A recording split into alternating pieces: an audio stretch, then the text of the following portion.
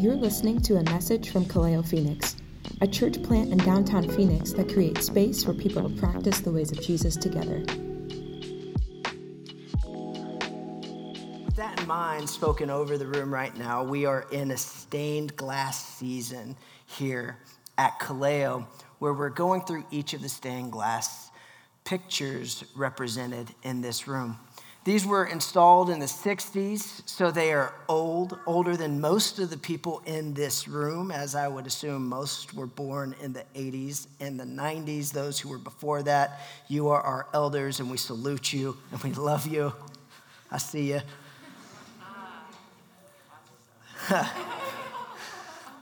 But being present to the fact that there have been numerous people throughout the decades that have walked into this building.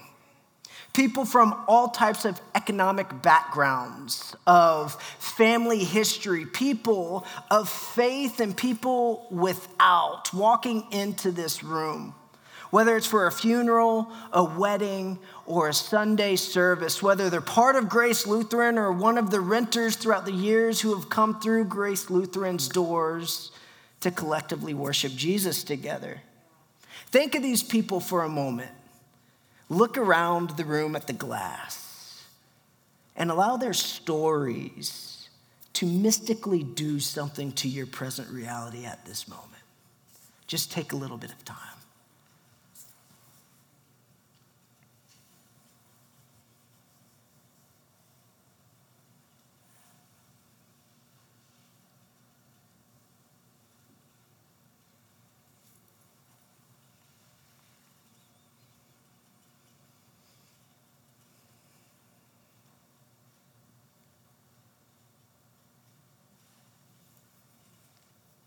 Stories of happiness, of joy, of sadness, of celebration, of lament, of pain and suffering, of circumstances in the family life that were unforeseen, that seemed like no one would get through.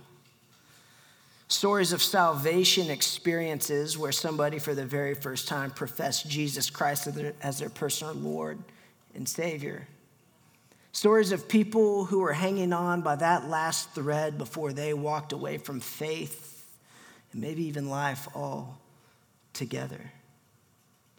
Stories of abundance, stories of scarcity, stories of healthy relationships and marriages and tattered and damaged ones. All sitting at some point in time where you sit now. We don't take that for granted. We don't take the collective stories of humanity for granted. Now, I have a story. It's not as heavy, but I really enjoy it. It happened a few weeks ago. My sister and her 2 kids decided to come visit us on a whim, and it was Memorial Day weekend, and we didn't have the foresight of planning for their arrival, so we didn't get a pool pass, resort pass, like you do in Phoenix if you do not own a pool, which we do not, unfortunately. But we have friends who do, and that is great networking, and they're cool people as well in this room. So we're looking for these passes, and they're sold out, and they're kind of expensive. And so my wife has the bright idea, let's just book a room at a place. And so my sister and her are looking, and they decide to book a room at the Marriott at Desert Ridge, which is like a pretty cool little water park area. There's a great golf course out there. I didn't get to play. I was having to be a dad and be present on the weekend, which is a good thing to do. And we were playing and swimming in the pool and having a good time, and went to the room and realized this was a really nice room, but we hadn't planned on staying the night, which again, why weren't we thinking that? Because it was over 100 degrees, and you don't make wise decisions when you live in Phoenix and it's summer. We all have grace here for our brains at this time. In the fall, no, not even the fall. It's too hot then too. In the winter, maybe we'll start making good decisions, but my wife, Ellen, and my sister, Missy, decide they're going to stay with the older kids, and I'm going to take John Allen, my son, who is actually in this room because he refuses to go to the kids area, and we've indulged him to let him listen to the sermon because he understands it because he's well above his years, because my son's a prodigy like all of our kids. Well, I'm going to take him back, and Ellen has to run home like 30 minutes to go get her stuff to get ready for bedtime, which for me, I just could use my finger as a toothbrush and then wake up and be good. She has a process. I don't know exactly what she's doing, but she looks good, and I'm proud of her for doing the work in the mirror before bed. Contacts, face stuff, all the things. So she goes back and does that, and I'm hanging with the kids while my sister's getting ready in the bathroom for dinner. We're going to stay in. We're not going to drive anywhere. We're going to stay there and eat, and then I'm going to leave and go home. So we're sitting there as me and the 6-year-olds and the 5-year-old and the 2-year-old, and we're watching Breaking Bad in the hotel room. I'm joking. We were watching PJ Masks. That would be, you could judge me. You could judge me for that. But we're watching PJ Masks, and I'm dozing off, take a little nap, and then get up. Ellen says she's close to the hotel, and we decide to go get a table. So my sister and I are walking, and the kids are screaming, and it's loud. And why do kids scream so much? But they do. And they're screaming down the hall. They're excited. They're at a hotel. They're at a new place.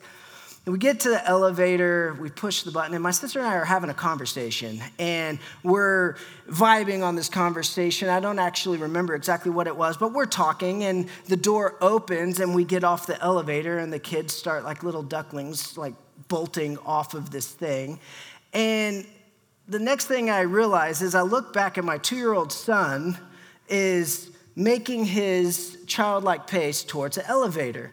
And I start to go do it, but the door is shutting. And I don't get my hand in there in time, and the door shuts. 2 years old, by himself, nobody else on the elevator. I push the button, because normally, like a normal functioning place with the elevator, it should open immediately, but not this place. I push the button, and another elevator opens, and my son is gone in the wind. So I panicked a little bit. I got on that other elevator. I don't know why I went to floor 3, like he knew where our room was, and he was like, you know what, I'm going to wait at this checkpoint, and he's going to get me. I go to 3, I get off. There's a guy, like a teenage kid at the thing, and he says, hey, did you lose a kid? I said, yes, I lost a kid. And he says, okay, my mom has him. Well, who's your mom, and why does she have my son just stay on the elevator, but he's not there? And so I go back down to the front. The kid gets on the phone with his mom, and the mom says he's with his mother. I think his mother is not here. Who has taken my son? And I look up in the balcony, like it's like this little lobby area, and I look up, and my wife, who is actually his mom, is holding John Allen. And like, what are the chances that like my one mishaps ever in my life as a father, my wife was right there to catch it, right?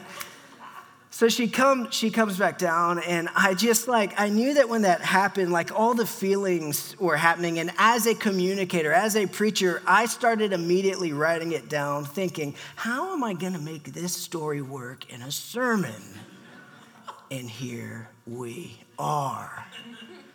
So I think there's probably many ways that we could go with this story.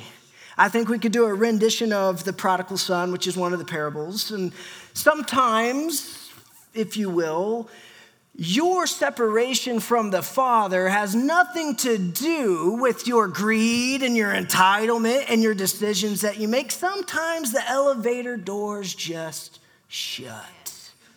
Oh, that'll preach, right? I should do that one, actually. That's going to happen. Pretend you haven't heard it if you come back.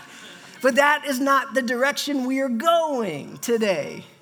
Instead, I want to focus on the point that as soon as this happened, I started deliberately and intentionally and creatively thinking, what is the meaning behind this? I remember telling Chris this story and thinking, I don't know what the meaning is. And he said, I don't either, but I like it. It's good. It'll come up at some point. And I started thinking of all the things I can make this mean and all the ways that this will preach. And then I had another epiphany as I was preparing for this particular Sunday evening. We, as human beings, are obsessed with finding meaning, right? Those who have given up on meaning are those who are very few who have given up on life itself. We are meaning creating, generating machines. And the vessel that carries with it this ever elusive thing called meaning is story. Story. Let me tell you a story. We perk up and we listen. Daniel Taylor says, story is the vessel that carries meaning. Meaning inhabits the story the way that morning mist envelops the pine forest. Everywhere present, but nowhere tangible. Detach meaning from story and both die. So it is with our lives. Nothing makes us want to live more than the feeling that we have something important to do. Nothing makes life seem as worthless as feeling that we do not. Seeing our lives as a story, interacting with other stories, gives us the sense that we are being part of a sequence of meaningful events that lead to significant conclusions. In short, one criteria for meaning is that we find plot in our lives. What is the church other than a collective group of people present with diverse stories, interacting with one another, allowing stories to be shared between the two? We're obsessed with meaning, and story is the thing that we consume. Just to give you a few tangible stats about our consumption of stories, Netflix has currently over 200 million monthly subscribers. That's $25 billion of revenue a year, and it's growing because Netflix is making moves, and they got us. On Netflix, that platform, The Office, was watched for 52 billion minutes in 2018.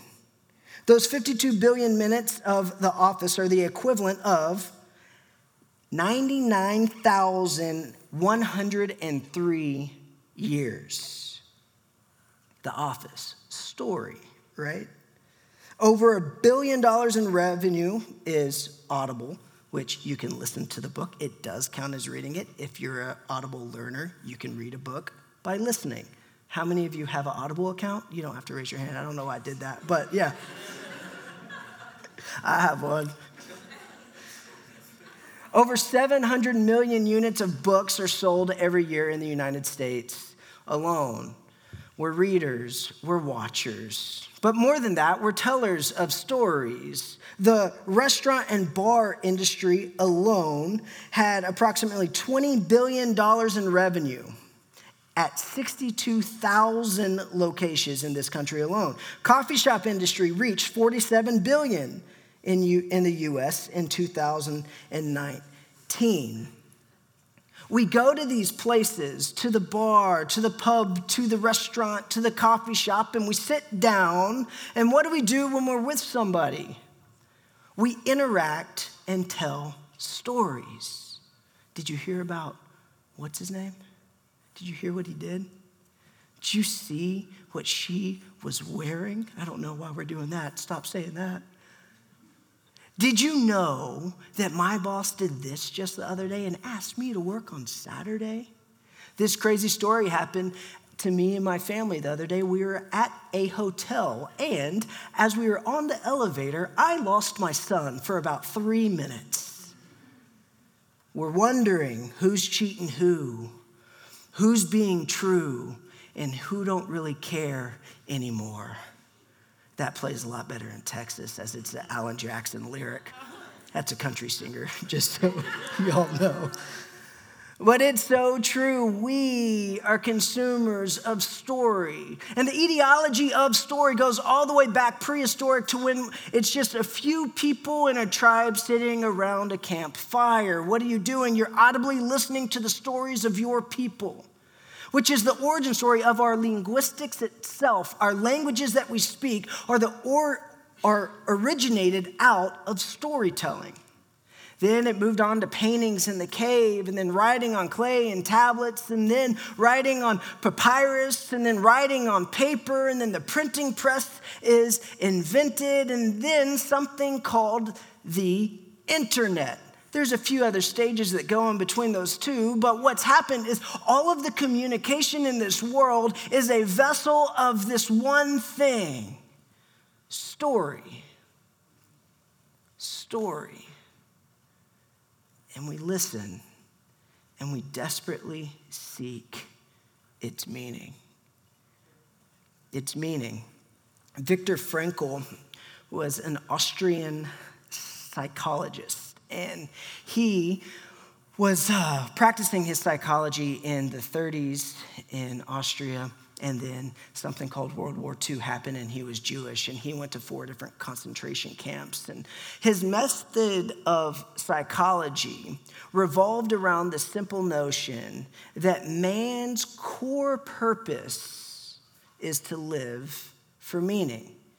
And when he was in the concentration camps, he decided to conduct an in-person, as he was a prisoner, opportunity to evaluate and research the people in those camps to see who survived, who nobody thrived, but who did better than others and how they went about doing that. And his thing was, as long as a person has meaning in their life, they are able to endure much harder things. Now, none of us have been in a concentration camp, and I don't think we've starved or been starving, but that is a very exaggerated version of his psychology where he looks towards the inner man to see what makes us work. And when we have meaning in our lives, we are able to endure, we're able to keep going, we're able to see that light, we're able to get out of bed, we're able to have the hard conversation, we're able to see the other person and engage in that person's life in a meaningful way because we have stories saturated with meaning. Now, one thing we do know as we've come out of a difficult season as a church, as a city, as a state, as a country, as a world, coming out of a global pandemic and the injustices and inequalities that have come to light in a way that hasn't in decades, we see that there is brokenness and depravity and things plaguing this world that are so upsetting to where we cause ourselves to ask, what is the meaning of all of this? In our own lives, we've had times and seasons where we've gone through the dark cloud of depression that follows us and doesn't leave us alone. We've had the chest tightening anxiety that comes upon us when we go into the social setting that makes us ask the question, why do I feel this way? We've been heartbroken, we've been hurt, we've been sick. We've asked ourselves the question, why? So many times in our lives, it's part of being human. And something becomes clear in our human stories as the plot unfolds, and our human stories are full of suffering, of pain, of brokenness. The human story ultimately, from its roots, is that of brokenness. Thank you for coming to Kaleo. We'll see y'all next week. Take that as you go. But allow that to sit with you just for a moment. I know it's not fun to look at your brokenness and to confront it even. We run from pain. But the pain is real. And we must not take it for granted. Because the plot is unfolding. The plot is unfolding. Now we look at this window. Wherever you are in this room, look at this window.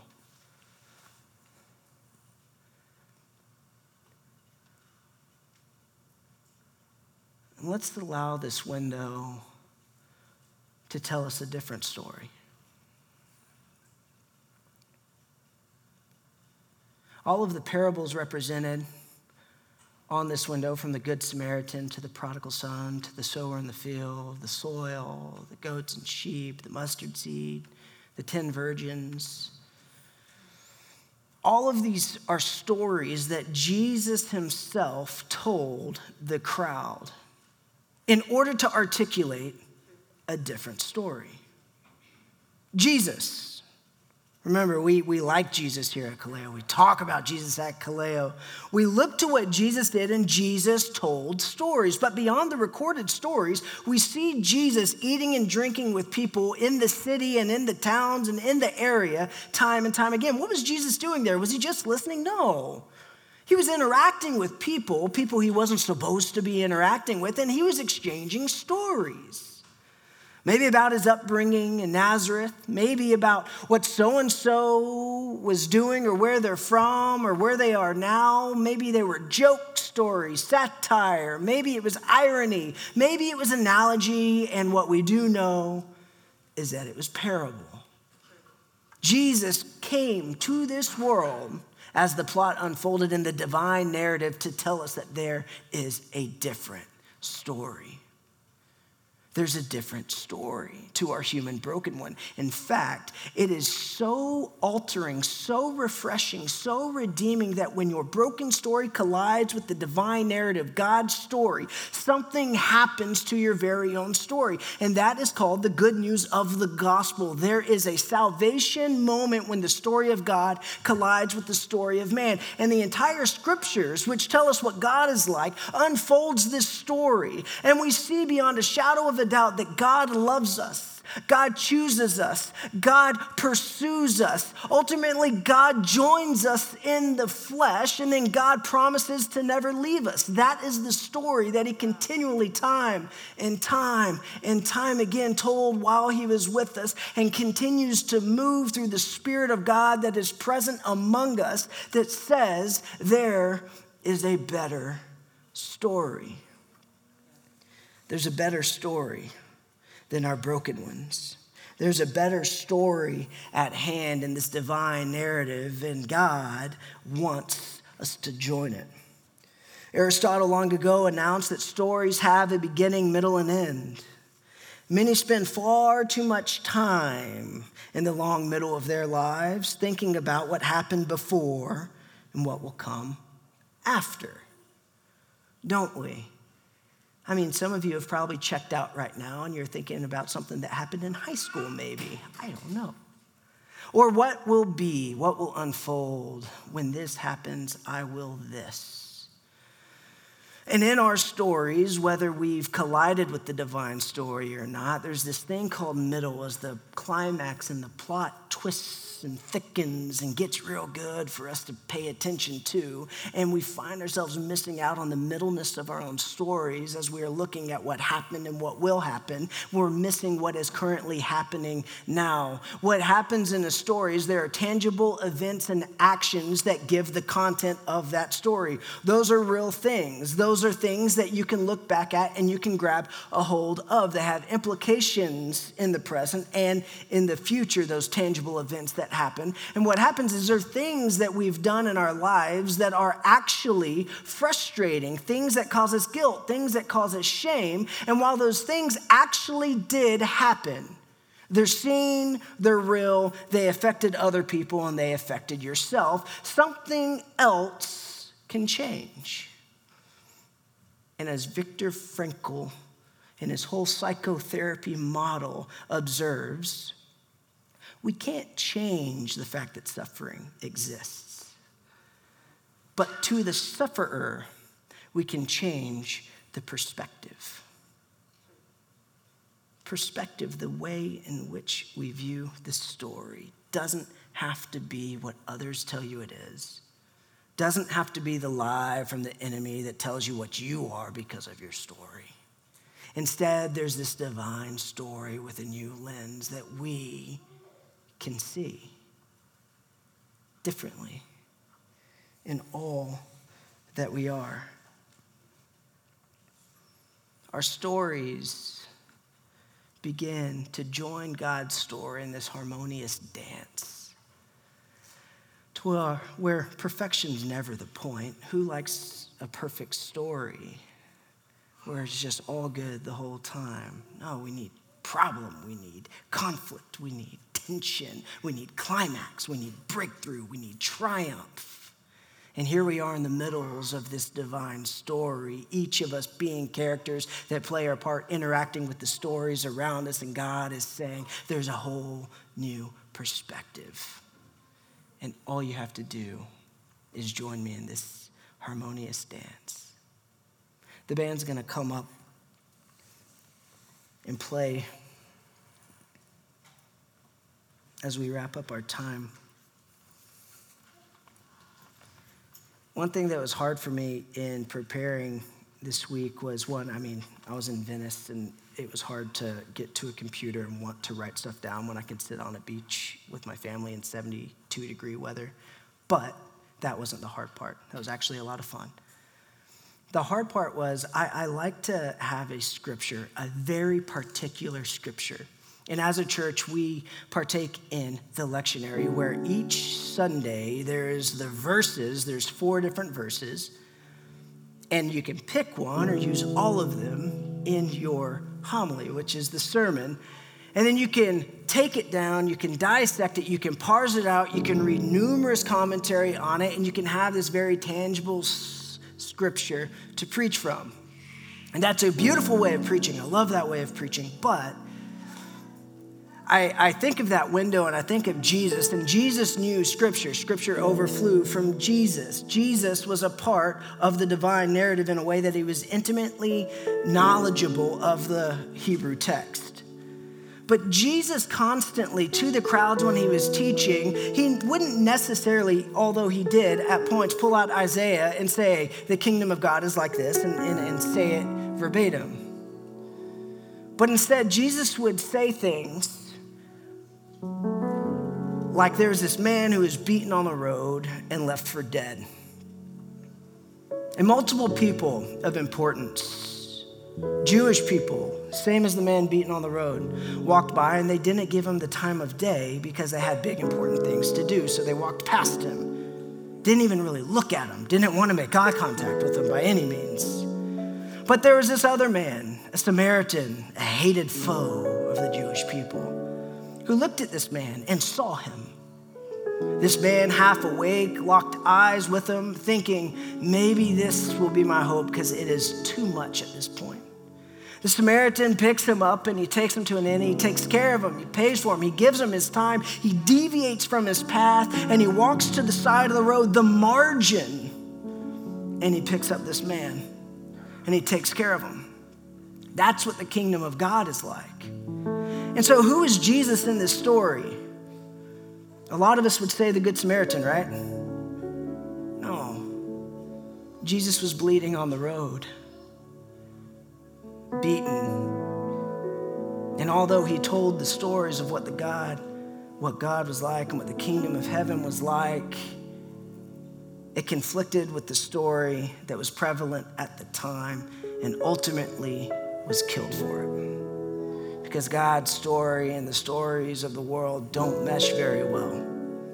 They're both ones of power, but one is much different, a much more Fred Rogers type of power that Chris was talking about earlier. But that story that Jesus was telling and the stories he continued to tell offered in this mysterious perspective and this glimpse at this plot that is still unfolding that causes us to pay attention, although we do not fully understand. Why? Because we are in the middle still of this unfolding story.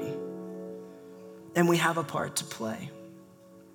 Now, I would love to go ahead and give you the Cliff Notes and say this is what this sermon is about, but I think that would do a disservice to the whole notion of story as inductive hearers here in the pews right now listening, letting it wash over you, finding the meaning as the Spirit of God moves in your own lives. I pray that there's something that grabs a hold of you as you evaluate your story and the stories represented on the window and the story of God and his radical pursuit through his Son, Jesus, leaving us the Holy Spirit to guide us. I hope that permeates and ferments inside your souls as you leave this room.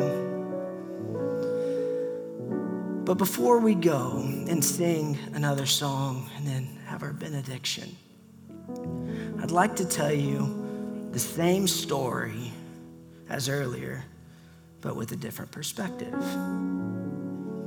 The little boy swam all day and had a great time. He goes and he gets to watch his shows, which he is addicted to and a tyrant about. And he's having a great time. The door opens, and now things are changing. New place. Don't know exactly what. I heard eat. And the kid runs out, follows the older kids, doesn't know where he's going, but just trusts that they know, which they actually didn't know where they were going until corrected to go the right way. And he makes his slow 2-year-old pace towards the elevator. He wants to push the button, but he's 2, so he is beaten to it by the 6-year-olds, and he throws a little bit of a fit. The doors open, and he goes into this mysterious box that changes scenery, and he walks in with his trusted aunt and dad and sisters and cousins. It's a quick trip, only 3 floors. The doors open, and his family departs. Now, because he follows, that's what he does, he starts following them, only to see a panicked look on his dad's face as he runs to stop the elevator and the doors shut on him. And he is utterly, for one of the first times in his life, I don't know if I've left him before or not, he's alone and abandoned on this magical box. The doors open and he sees this woman that he has no idea who it is, which he's already shy about people because he's only 2 and he was born when a global pandemic happened, so he's not very socialized, hence the reason he doesn't go to the nursery downstairs. But the doors open, he sees the stranger, and the stranger picks him up. And he's thinking, what is going on? Where is my dad? I want my dad. She takes him to the lobby, and then he sees it. He sees the face of his mom walking through the doors just at that time, and she scoops him into her arms, and she walks to the edge of the balcony, and his family hadn't abandoned him. They were there the whole time. In fact, his dad was pursuing him to the very best of his own limited human ability. And then he got taken to the table, and he got chicken nuggets, and he dipped it in ranch, and he had an incredible night. The kingdom of God is like this. The kingdom of God is that story. Your story, his story, and her story. The plots of our lives, however broken, are not the final ending, for there's a better story. And as we might be wandering from floor to floor, we have a God that is pursuing us. And if we just stop for a moment and allow that divine narrative to move in us and in our lives, things will change. Jesus,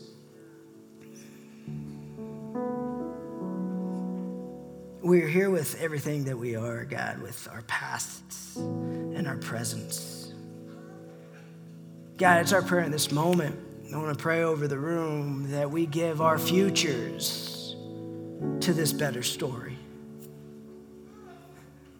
God, where we feel restriction and resistance, we give to your heavenly mobility as you do move and intercede as a personal God involved in every little plot twist of our lives.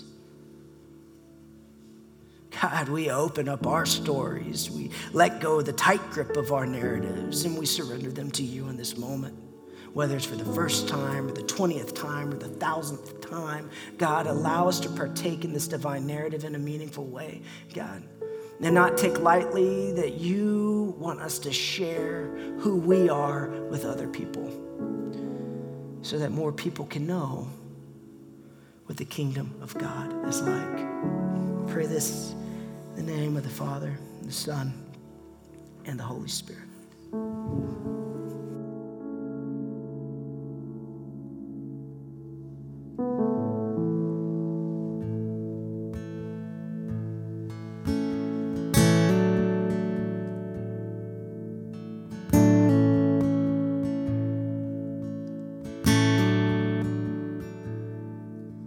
Softly and tenderly, Jesus is calling, calling for you and for me.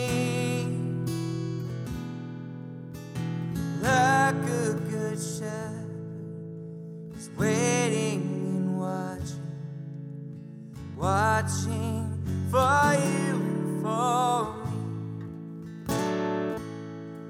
Come on, come on. You who are weary, come home. Earnestly, tenderly, Jesus is calling, oh friend, please come home.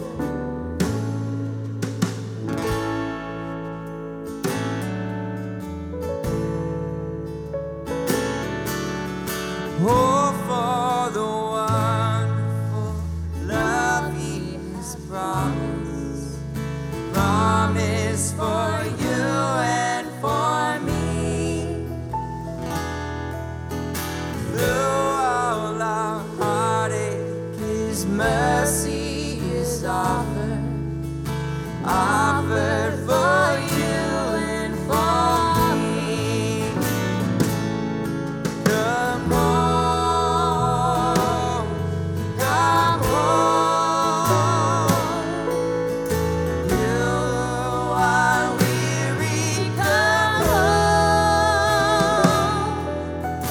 Earnestly, tenderly, Jesus is calling, oh friend, please come home.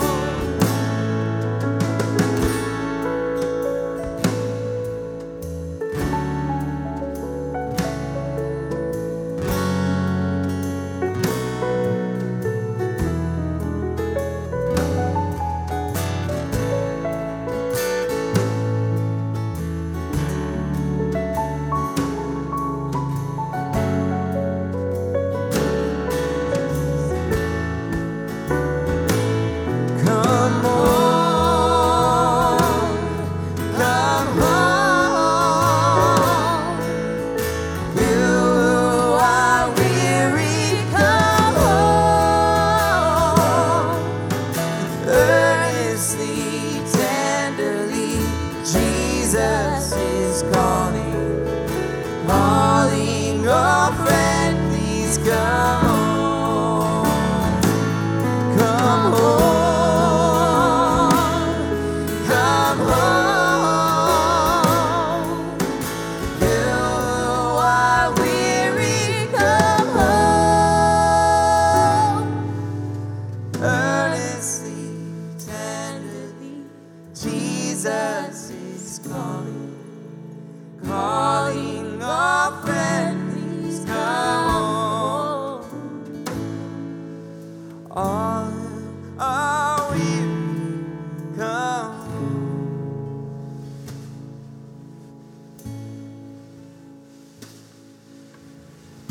Music tells a story too, just like the windows and the building and the person sitting next to you. We are storytellers and we are story hearers. There's a good story, and it's one that is asking you to come home to this place that is not of this world. No development in your plot is too insignificant for this story to interact with. In fact, it goes through extraordinary lengths to be a part of it.